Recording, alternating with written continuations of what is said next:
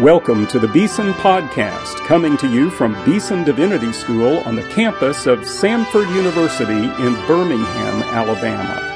Now your host, Timothy George.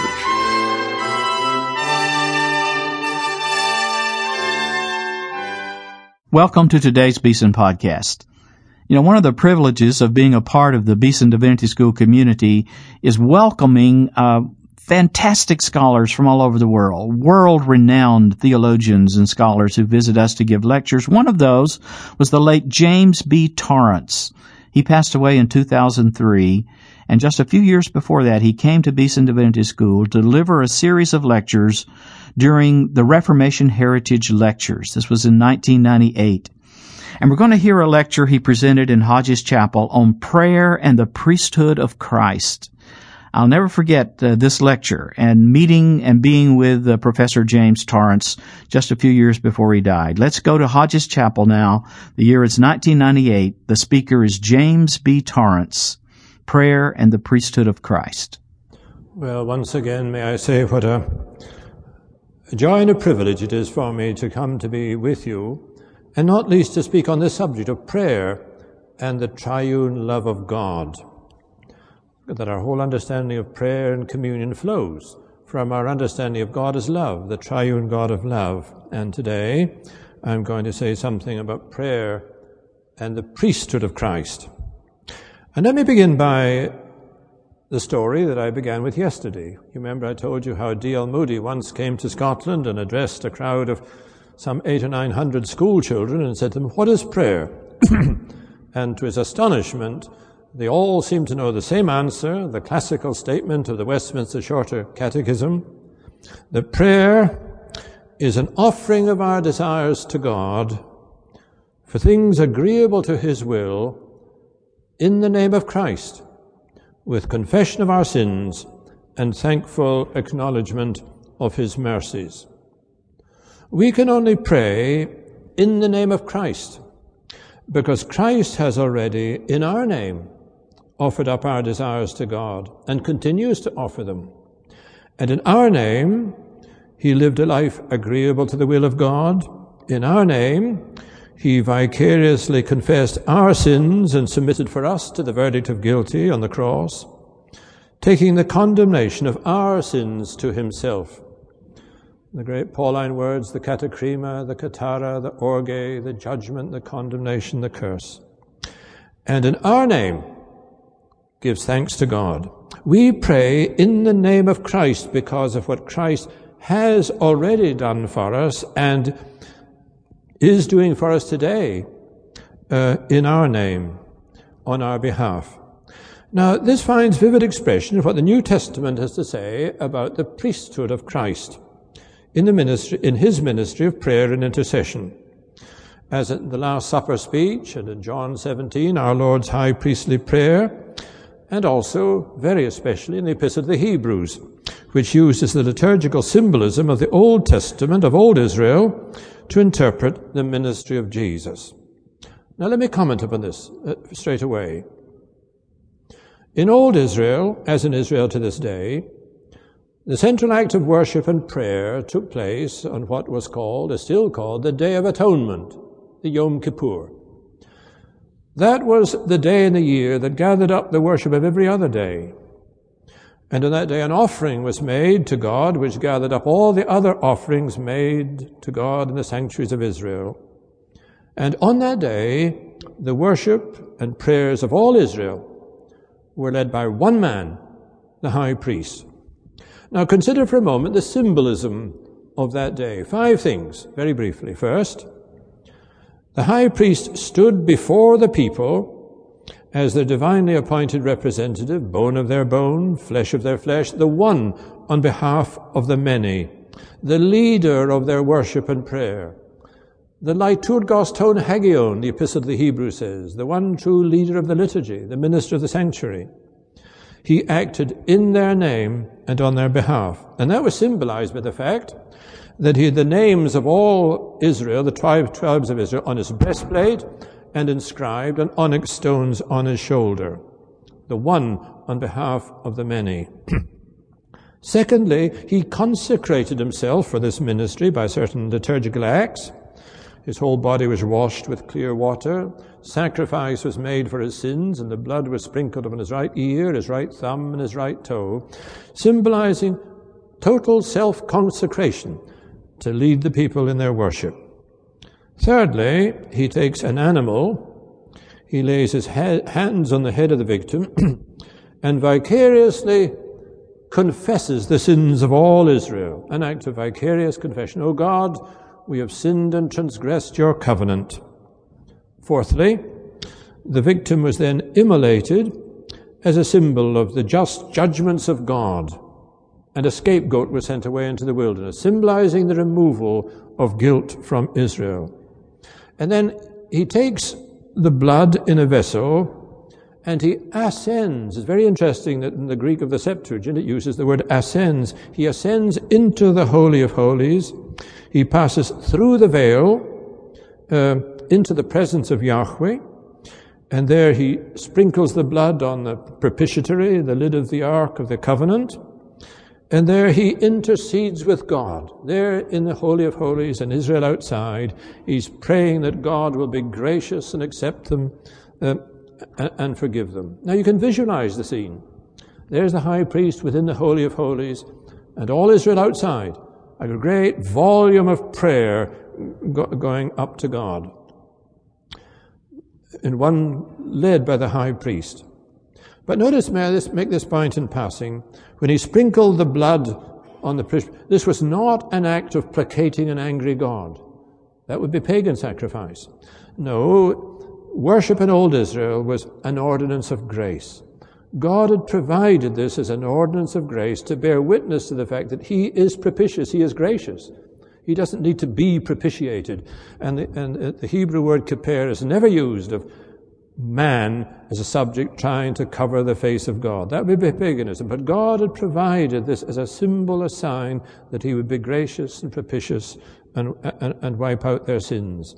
And so there the high priest in intercession calls upon God to remember his promises and forgive his people. He's a covenant God, as I put it the other day, not a contract God. Fifthly, there's the return of the high priest to the waiting people to bless them. Numbers chapter 6 at verse 24. The Lord bless you and keep you. The Lord make his face to shine upon you and be gracious unto you. The Lord lift up his countenance upon you and give you peace. And he blesses them in the name of the Lord. So you see, the high priest represents the people to God, and he represents the people to God to the people. A double movement representing Israel to God and God to Israel. Now the New Testament writers see in this a foreshadowing of the mediatorial ministry of Christ.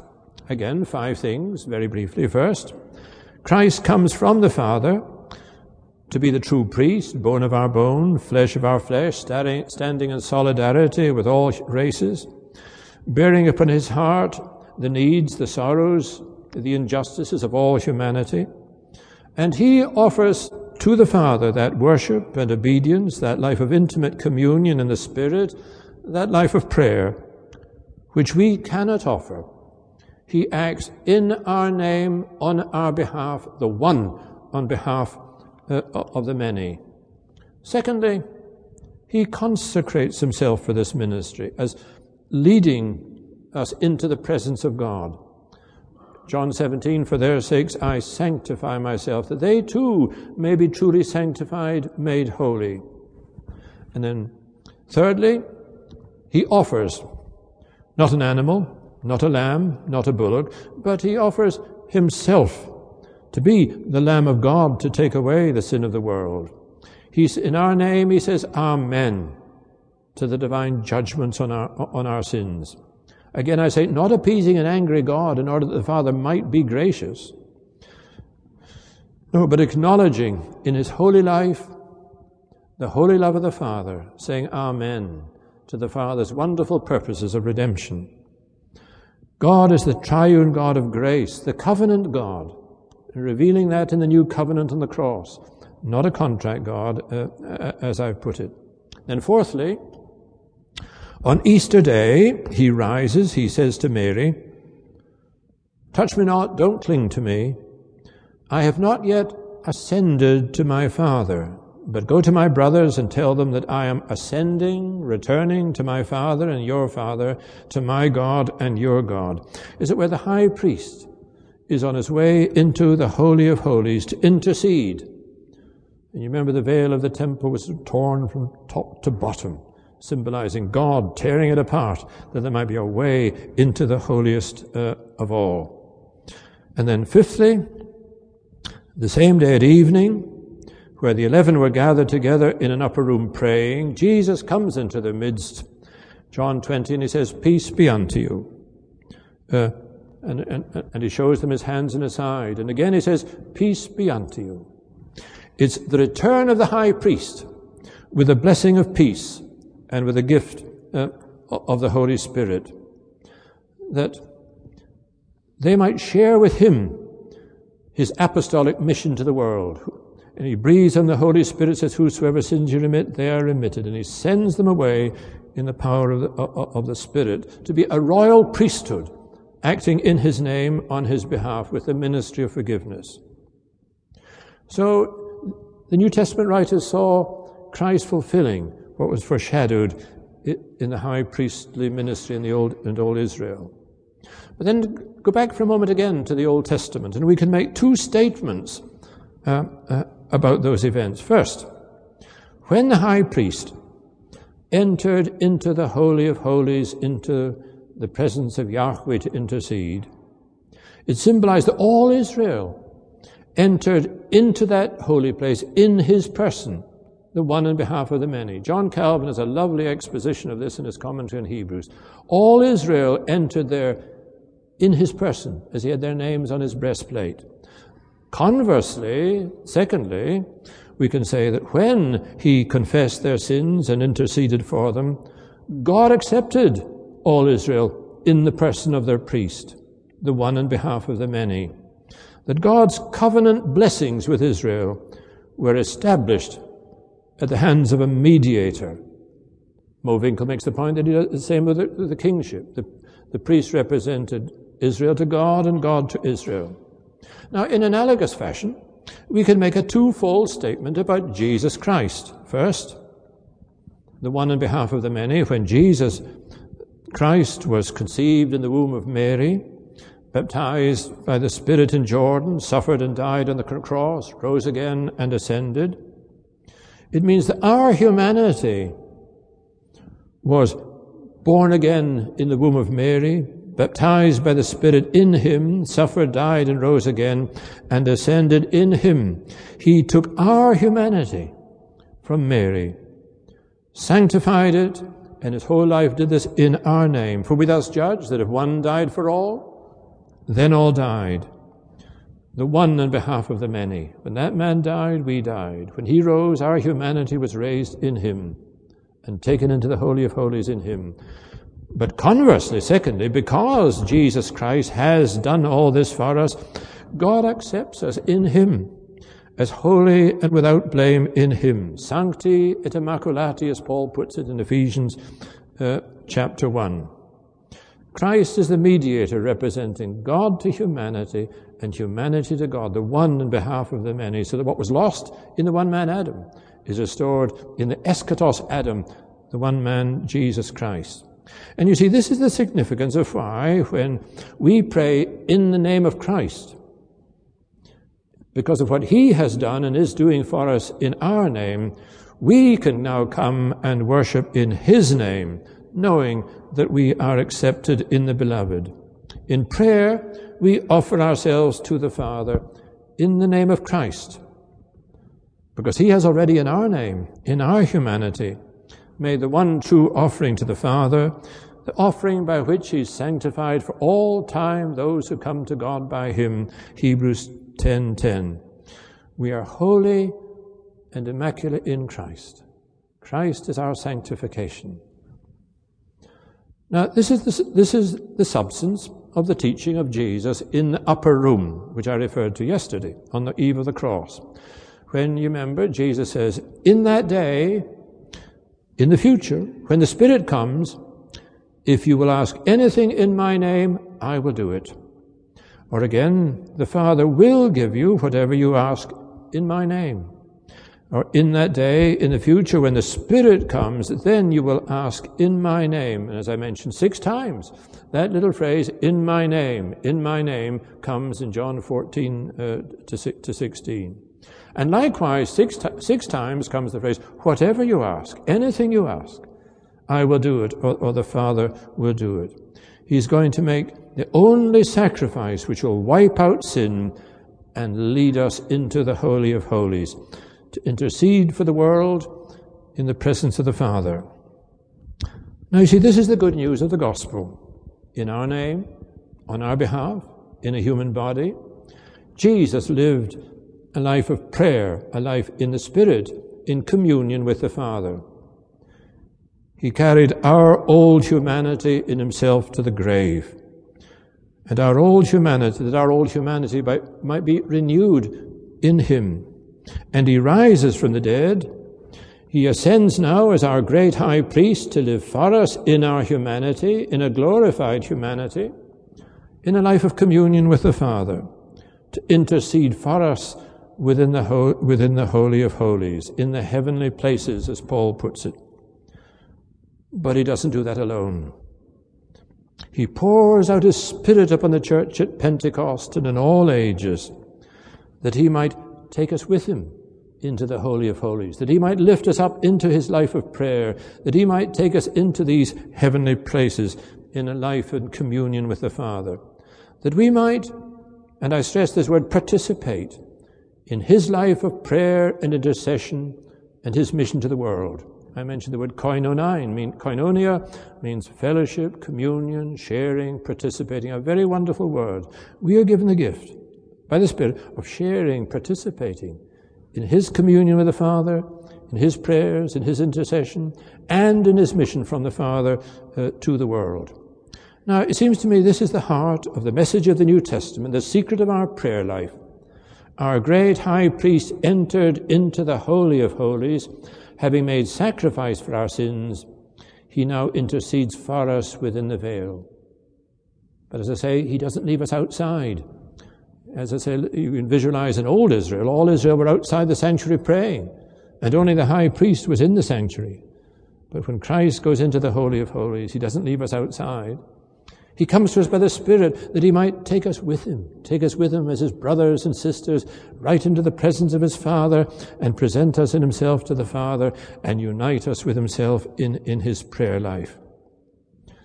The sole priesthood of Christ, the only mediator between God and humanity. Now, here we see, therefore, the nature of the church.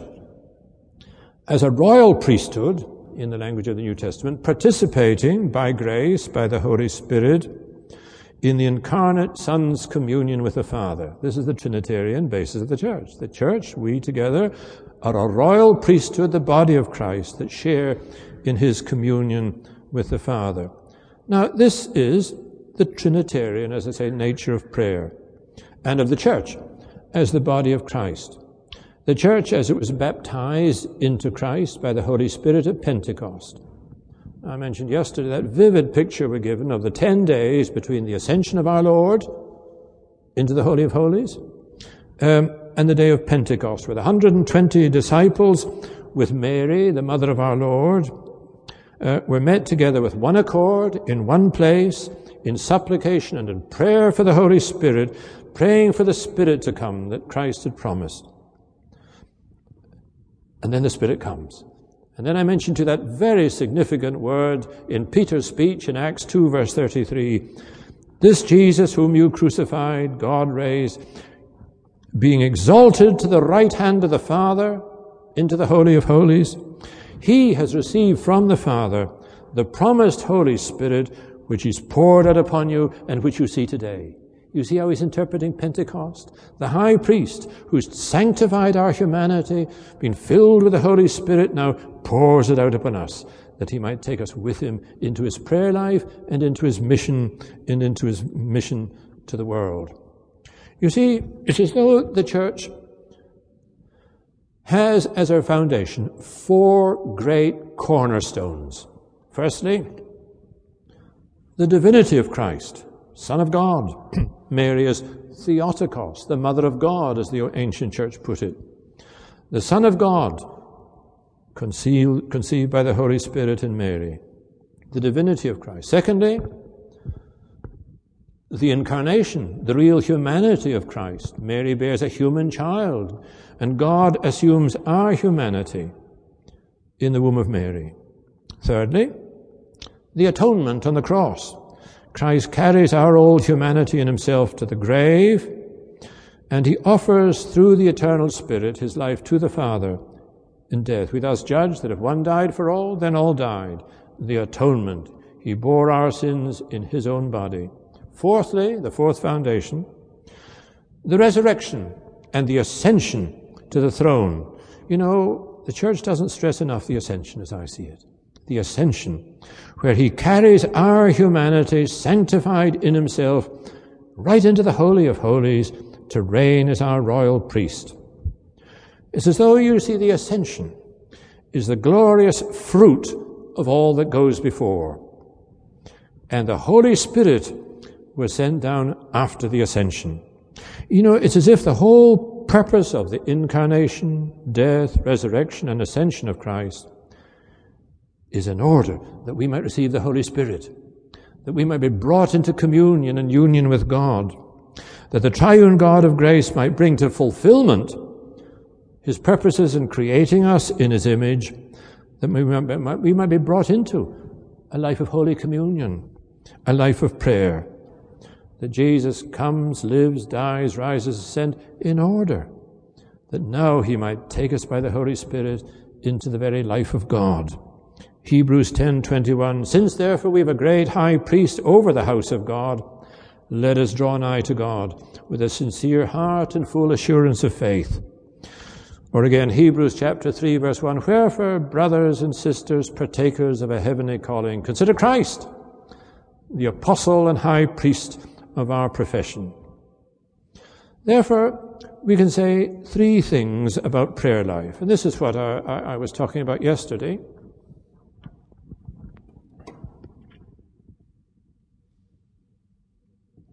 First and foremost, Jesus Christ intercedes for us. He stands in for us as the ascended Lord, our high priest. That's the foundation of our prayer life. He's taken our humanity into the very triune life of God. Secondly, as we've just seen it, he gives us the Holy Spirit so that we can cry, Abba, Father, so that we can be his brothers and sisters as he takes us by the Spirit into the Holy of Holies. And thirdly, he unites us with himself in prayer that we might participate in communion with him. He brings us into what I call a prayer union. He prays, and we pray. He intercedes, we intercede. He cries, Abba, Father. We, through the Spirit, cry, Abba, Father, as we abide in Christ, as we abide in the vine and bear the fruits. Now, it seems to me that to have a proper understanding of the church as a royal priesthood, therefore, we need to stress two things supremely. Now, the first I've been stressing is the Trinitarian nature of prayer. The great Christian doctrine of the Trinity, as I put it, is the grammar of our understanding of worship and of prayer. That we pray to the Father, through the Son, in the Spirit. That prayer is participating by the Holy Spirit in the Son's communion with the Father. Now here let me suggest another diagram, if I may, on praying to the Father through the Son in the Spirit. That Jesus is interceding for us in his continuing priesthood. He always lives to intercede for those who come to God through him. Hebrews chapter 7, verse 25. So you see, can I put it this way, that right at the heart of the New Testament stands not you or me, not my experience or your experience, but there stands a unique relationship between Jesus and the Father. That is the center of the whole of the New Testament. Indeed, I have a quotation here from George MacDonald, You know the name of George MacDonald, the Scottish novelist, where he said, "The secret of the whole story of humanity is the love between the Father and the Son. That is the root of it all. Upon the love between the Son and the Father hangs the whole universe." I love that quotation. That right at the center of the New Testament, we're given this wonderful picture of Jesus and the Father living this life in our humanity. The Father loves the Son loves the Father glorifies the Son glorifies the Father bears witness to the Son bears witness to the Father. We're given a glimpse into the prayer life of Jesus. Jesus says to the Father, "I thank you that you always hear my prayers, you always hear me." And the Father says, "You are my Son, ask of me and I will answer." That the center of the whole of the new is a prayer life between Jesus and the Father.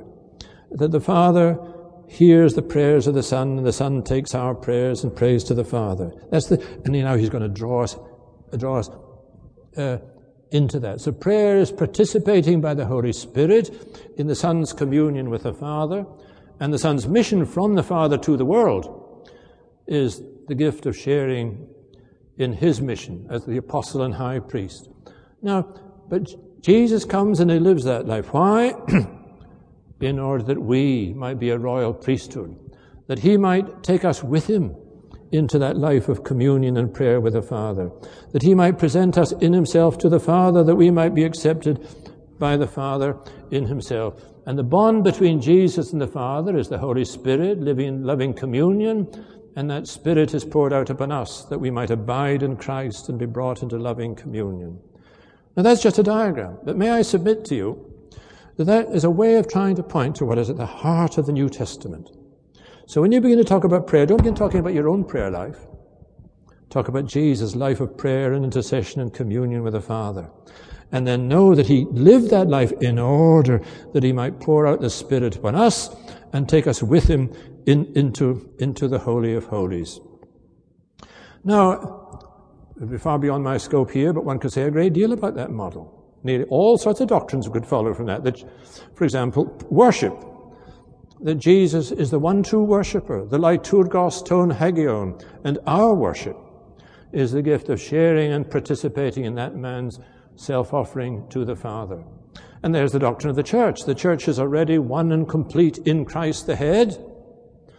Book 2 of Calvin's Institutes, all parts of our salvation are complete in Christ. Everything is completed in Christ. Then Book 3 of the Institutes, we are now united with Christ by the Spirit to share in Christ and to feed upon Christ. We are the body of Christ, members of his body. One holy Catholic and apostolic, there's only one head, one holy head of Christ. Christ is the head and we are the members. We could talk about communion in those terms. At the Lord's table, Christ comes to meet us as we take bread and wine to bring his passion to our remembrance, that he might lift us up into wonderful communion with the Father. Or baptism, or knowledge. Nobody knows the Son save the Father, and nobody knows the Father save the Son. And he to whomsoever the Son will reveal him. This is life eternal, that they may know you, the only true God, and Jesus Christ whom thou hast sent. We see the light of the knowledge of the glory of God in the face of Christ. You see, one could take doctrine after doctrine. The church, baptism, the Lord's Supper, prayer, worship, knowledge of God, and it all unfolds from that center. But at the moment, I'm simply focusing on prayer, the Trinitarian nature of prayer. So you see, the doctrine is not our reading something into the New Testament that isn't there. It's our articulating what is at the heart of the New Testament, the economic Trinity. Secondly, this means the church lives by grace alone. We pray by grace alone. As Paul says, we do not know how to pray as we ought, Romans 8:26. But God has come to us in Christ to stand in for us, to pray for us and with us and in us, sending the Spirit of his Son into our hearts, whereby now we can cry, Abba, Father. Now here is the significance of what theologians call the vicarious humanity of Christ. The vicarious humanity of Christ, so fundamental to the New Testament. The triune God coming to us in Jesus Christ to stand in for us, to do for us and in us by the Holy Spirit what we cannot do by ourselves, to bring his purposes to fulfillment in our humanity. For example, think of Romans, the Epistle to the Romans, when Paul expounds justification by faith alone. His thesis is we're all under law, all under the dikaiometer, the righteous requirements of the law. We try to fulfill the law, but we fail to. And we come under the condemnation of the law, the katakrimata, the condemnation of the law. And we're all guilty before God. Under the law, but we can't fulfill it. Does God then abandon his righteous purposes for us? No, he sends his Son, born of a woman, under the law, to redeem us from the curse of the law, in order that we might receive the adoption of sons. That the righteous requirements of the law, the dikaiomet of the law, might be fulfilled for us by Christ in our humanity, and fulfilled in us by the Spirit, as we walk not after the flesh, but after the Spirit, Romans 8, verse 3. He's born of Mary to be our brother, that he might stand in for us and fulfill all righteousness for us, that we might be accepted in the beloved by faith. That's the great Reformation teaching of justification by faith alone. But what Paul says about righteousness, especially in the first part of Romans, he then goes on to say the same about prayer. The triune God has created us for a life of worship and prayer under the dikaiomata tes latrias, the Epistle to the Hebrews puts it, under the ordinances of worship. But try as we might to fulfill the ordinances of prayer, fulfill the dikaiomata, the righteous requirements of prayer, we fail. And so Paul goes on then to say in Romans 8, verse 26, let's be honest, we do not know how to pray as we ought, but the Spirit makes intercession for us with groanings that cannot be uttered. Who then is he who condemns? When we feel under condemnation because of our failure in our prayer life, who then is he that condemns? It is Christ who died, yea rather, who's risen at the right hand of God, who ever lives to intercede for us. Therefore nothing can separate us from the love of God. You see, Paul expounds prayer in terms of by grace alone. God coming as man to stand in for us. When we want to pray, try to pray and can't, that man prays for us and with us. In the power of the Spirit, interpreting our desires so that nothing can separate from the love of God. And I mentioned yesterday, one of the great debates in the early church was between Arius and Athanasius. When Arius said, Jesus isn't God. Look at the New Testament. He's a man who prays in the Garden of Gethsemane, prays at the Last Supper, prays. He's not a God, he's a man praying to God. And Athanasius, Arius, you don't know the meaning of grace. God knows we ought to pray, want to pray, try, but can't. But God comes as man to stand in for us and pray for us and with us and in us, the priesthood of Christ, of grace. Athanasius and the Nicene Fathers grasped that. Well, again, what you say about righteousness or prayer applies to all sorts of other doctrines. The priesthood, for example, of Christ. That Christ comes to stand. Israel was called to be a royal priesthood. We are meant to be the priests of creation. But we fail. Israel failed to be the royal priesthood. Does God then abandon his purposes? No, God comes as man in Christ to be the one true priest and to call us together by grace that we might be a royal priesthood sharing in his priesthood. And again, what we've said about righteousness and prayer, the Bible says about holiness. The command of God is, be ye holy, for I am holy. That's God's righteous requirement. Be ye holy, for I am holy. But you and I can't make ourselves holy. None of us can sanctify or make ourselves holy. But again, God comes to stand in for us in Jesus Christ, that he might take our humanity and sanctify it, make it holy, and take it into the Holy of Holies, that he might now pour out the Holy Spirit upon us, that we might live holy lives in and through him. Holiness must be understood in terms of the vicarious humanity of Christ. And that's why, as I say, Ephesians 1, God has blessed us with every spiritual blessing in Christ. For he chose us in him before the creation of the world to be holy and blameless in him. Sancti et Immaculati, giving us the Holy Spirit, calling us to be holy in ourselves. If I can digress for a moment, you know, the Roman Catholic Church teaches the doctrine of the Immaculate Conception of Mary, that Mary was immaculate, Sancti et Immaculati. Now, that was first taught by the man I mentioned yesterday, John Duns Scotus.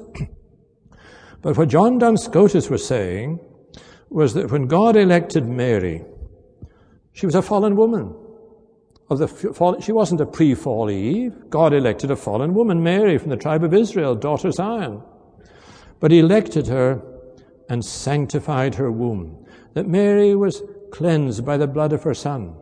That the blood of Christ works retrospectively as prospectively. She was sanctified by the blood of her Son. Her womb was sanctified by the Holy Spirit.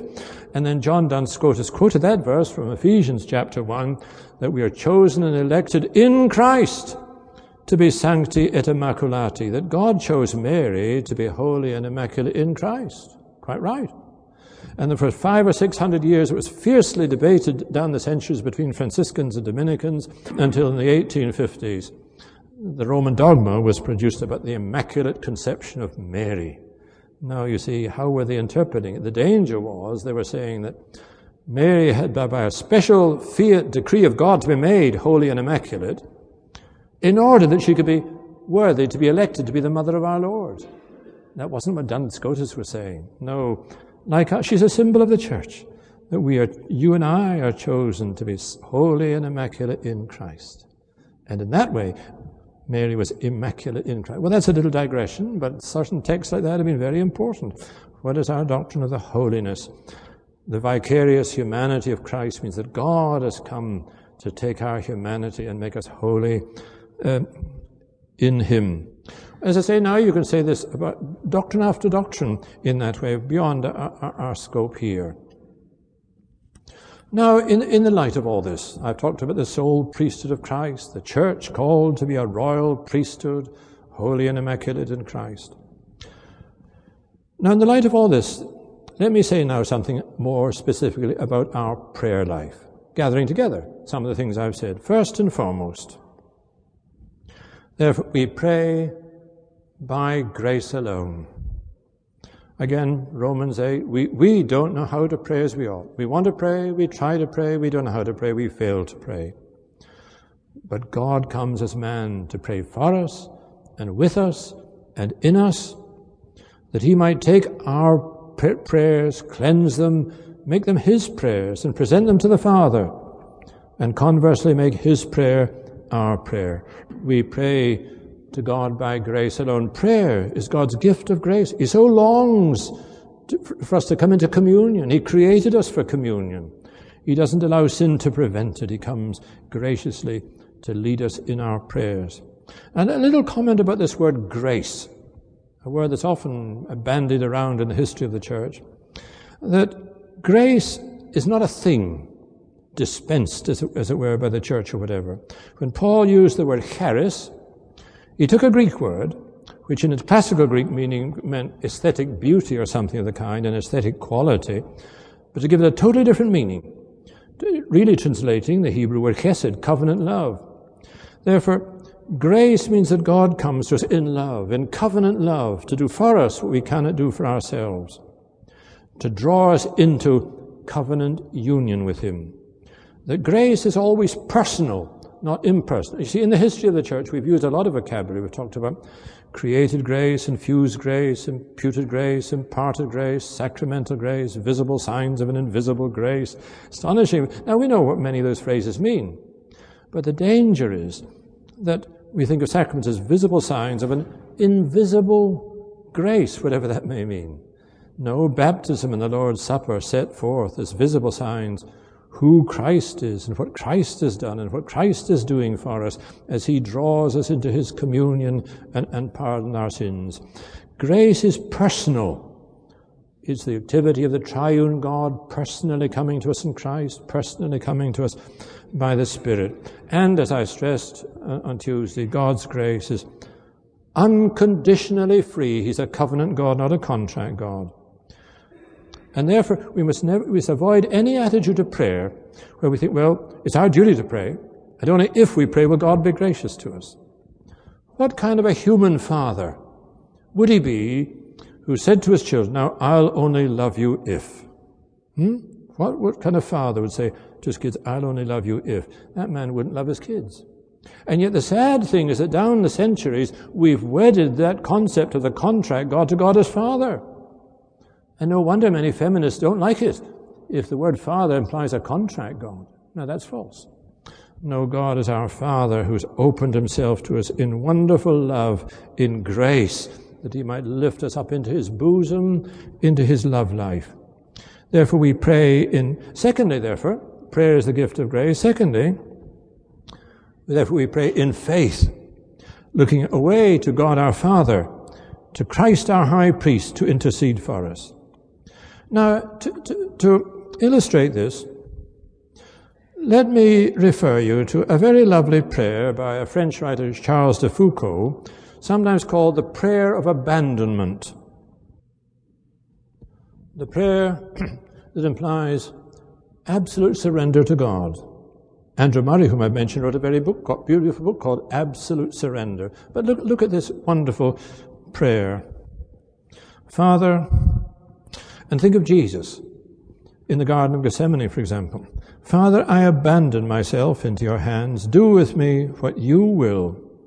Whatever you will do, I will thank you. Let only your will be done in me as in all your creatures. And I'll ask nothing else, my Lord. Into your hands I commend my spirit. I give it to you with all the love of my heart. For I love you, Lord, and so need to give myself, to surrender myself into your hands with a trust beyond all measure, because you are my Father. Now that's a beautiful prayer, I think. There's Jesus saying, Father, your will be done. And he surrenders himself. He abandons himself into the Father's hands and is willing to go all the way to the cross.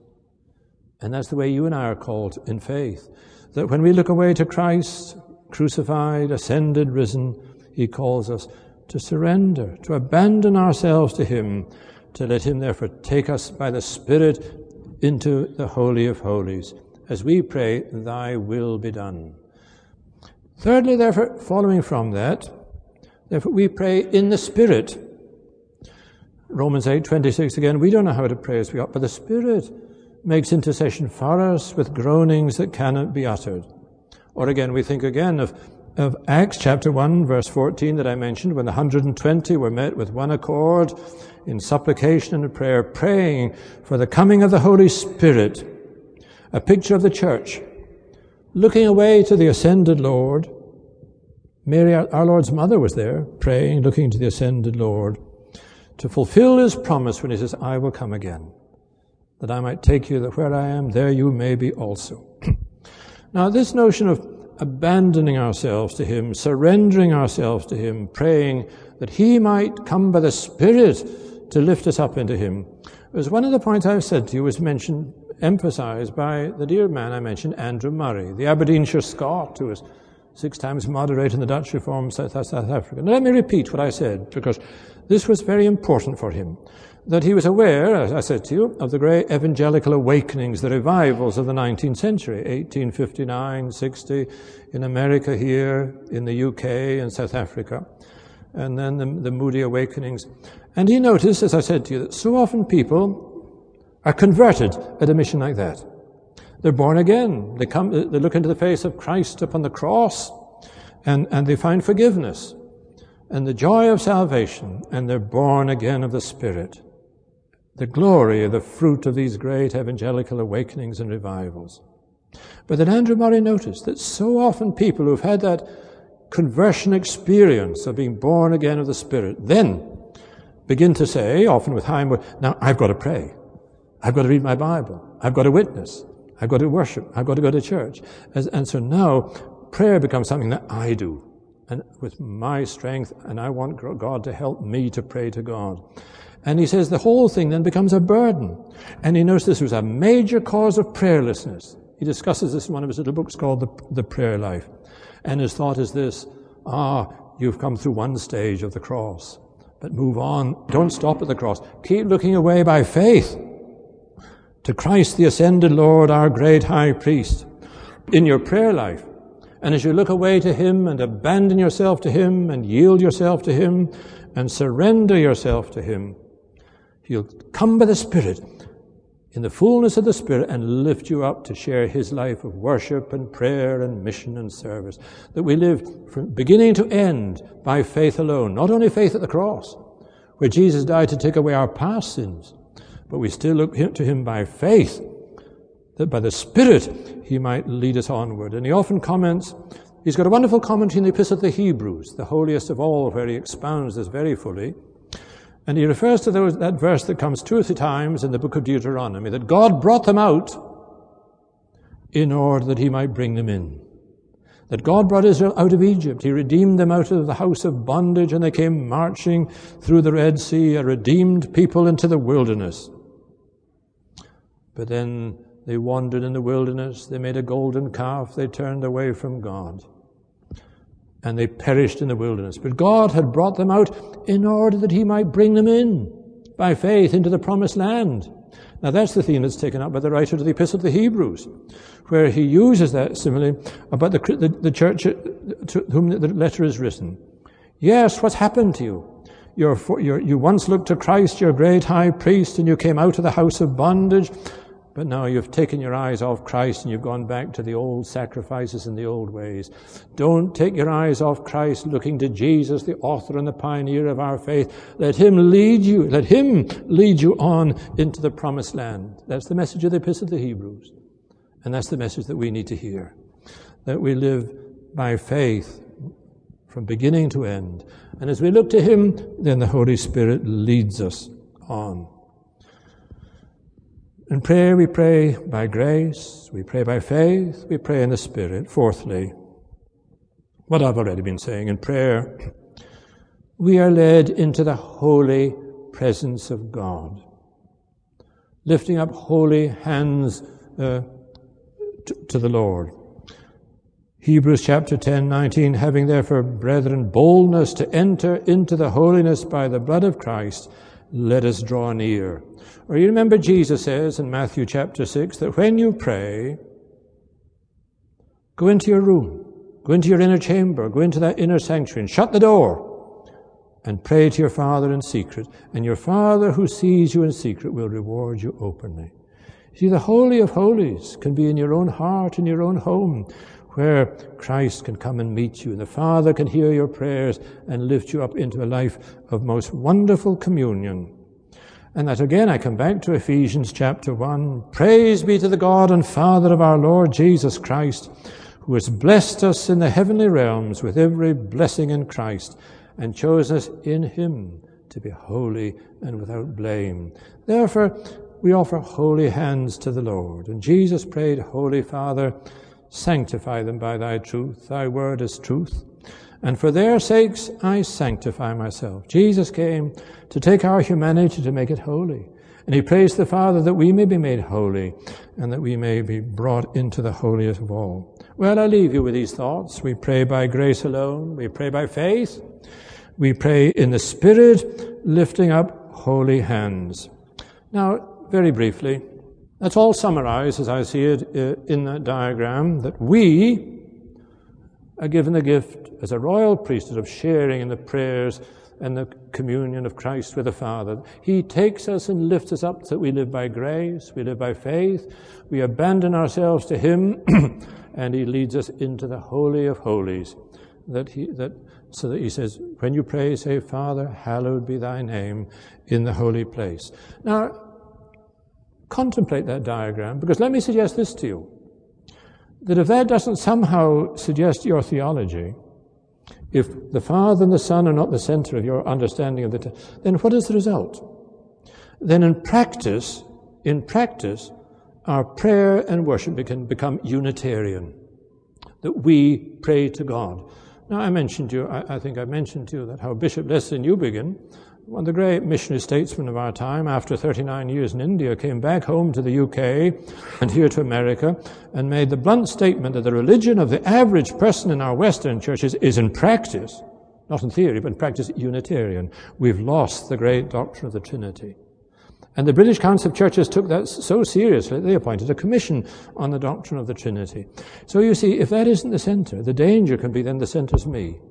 That you and I, this is the attitude of so many of my fellow church people in Scotland, good religious people. What is worship for them? Well, we go to church on a Sunday, we sit in the pew, we listen to the sermon, we offer our time and our talents to God, we intercede for Kosovo or the Middle East, we need God's grace to help us to do it.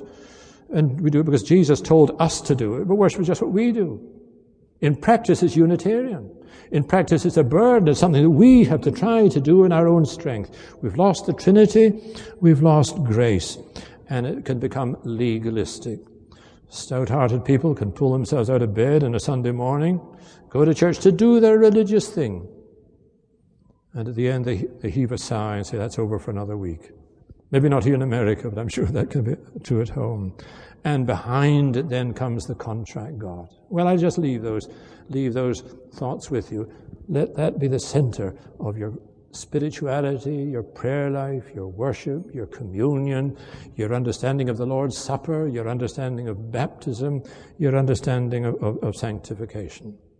I end with this thought, that a very remarkable Jesuit liturgical scholar called J.A. Jungmann wrote a very important book called The Place of Christ in Liturgical Prayer. A Jesuit liturgical scholar, The Place of Christ in Liturgical Prayer. And Jungmann points out that in the New Testament, in the early liturgy and in the early liturgy of the church of the first 3 centuries, Christ was given a twofold place in Christian worship. On the one hand, prayer was offered to Christ as God. We pray to the Father and to the Son and to the Holy Spirit, who with the Father and the Son together is worshipped and glorified. We pray to Christ as God, Maranatha, even so, come Lord Jesus. But on the other hand, the New Testament and the early liturgy saw that Christ is the great high priest, our brother man who prays for us and with us to the Father, who presents us in our prayers to the Father. And that was clear, that double emphasis upon Christ in the first 3 centuries. But then at the time of Nicaea, Jungmann points out the point that I made to you, that the Arians attacked this notion, that Jesus isn't God, he's simply a man praying to God. You don't pray to a man. But Athanasius, as I said, replies to Arius, you don't know the meaning of grace, that God has come as man to stand in for us and pray for us as our high priest. Now, Jungmann argues that after Nicaea, fear of Arianism, fear of that argument, led the church to play down the role of the vicarious humanity and priesthood of Christ. They so wanted to assert that Christ is very God, a very God, begotten, not made. They assert the deity of Christ, that they began to play down the role of the priesthood of Christ after Nicaea. But what was the result? Says Jungmann, the Jesuit, then the tendency was for the church to substitute the priesthood and the sacrifice and the merits and the intercessions of the church, of Mary and of the saints. And so suddenly, because they've played down the role of the sole priesthood of Christ, then they're talking about the intercessions and the prayers of Mary and of the saints. And now you can understand the Reformation. Now you can understand John Calvin in his great commentary in Hebrews and else, calling the church back to the sole priesthood of Christ. And the church is a royal priesthood by grace, only by sharing in the sole priesthood of Christ. A central message in Calvin. But then may I go on to make this comment.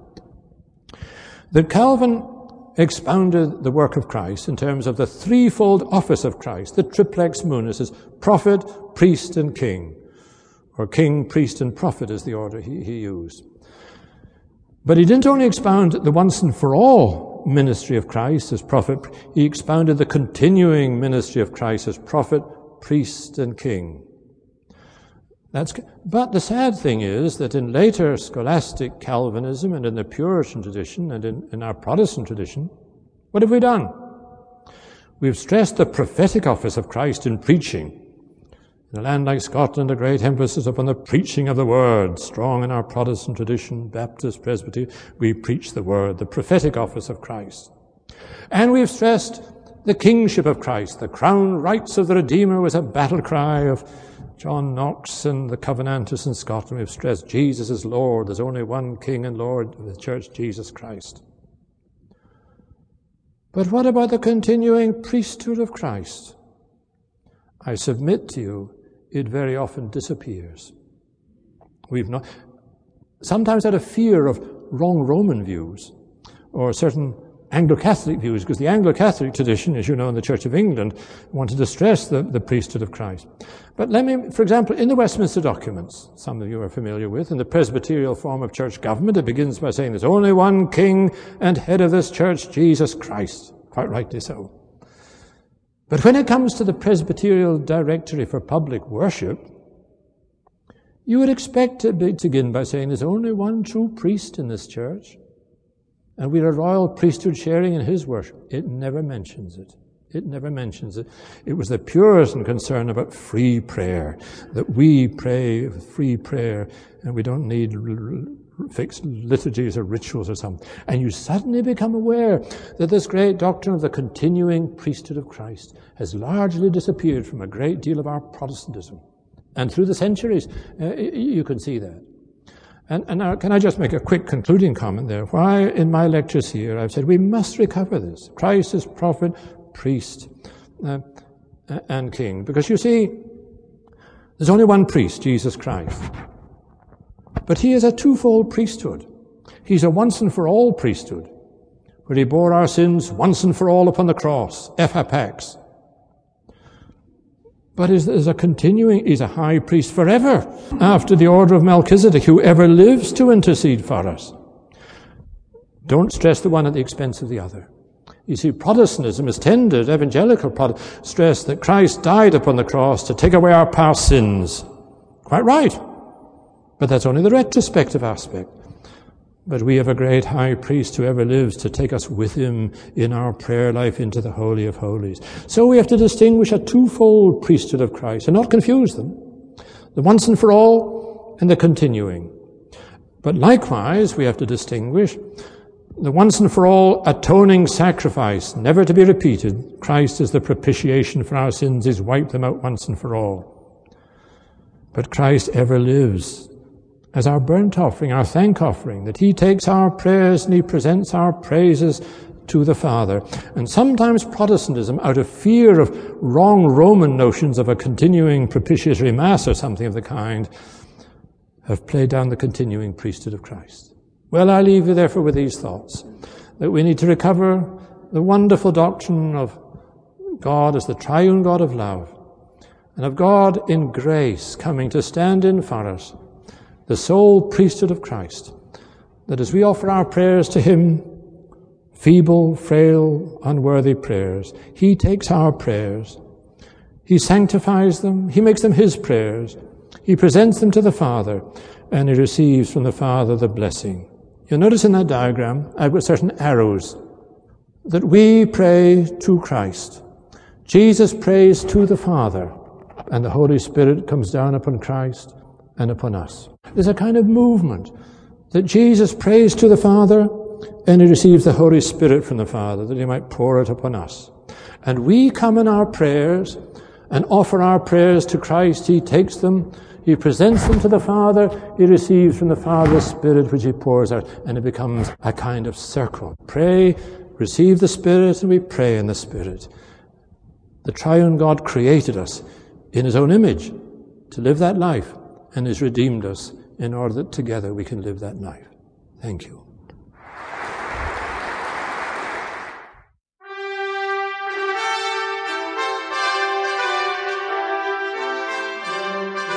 You've been listening to the Beeson Podcast with host Timothy George. You can subscribe to the Beeson Podcast at our website, beesondivinity.com. Beeson Divinity School is an interdenominational evangelical divinity school training men and women in the service of Jesus Christ. We pray that this podcast will aid and encourage your work, and we hope you will listen to each upcoming edition of the Beeson Podcast.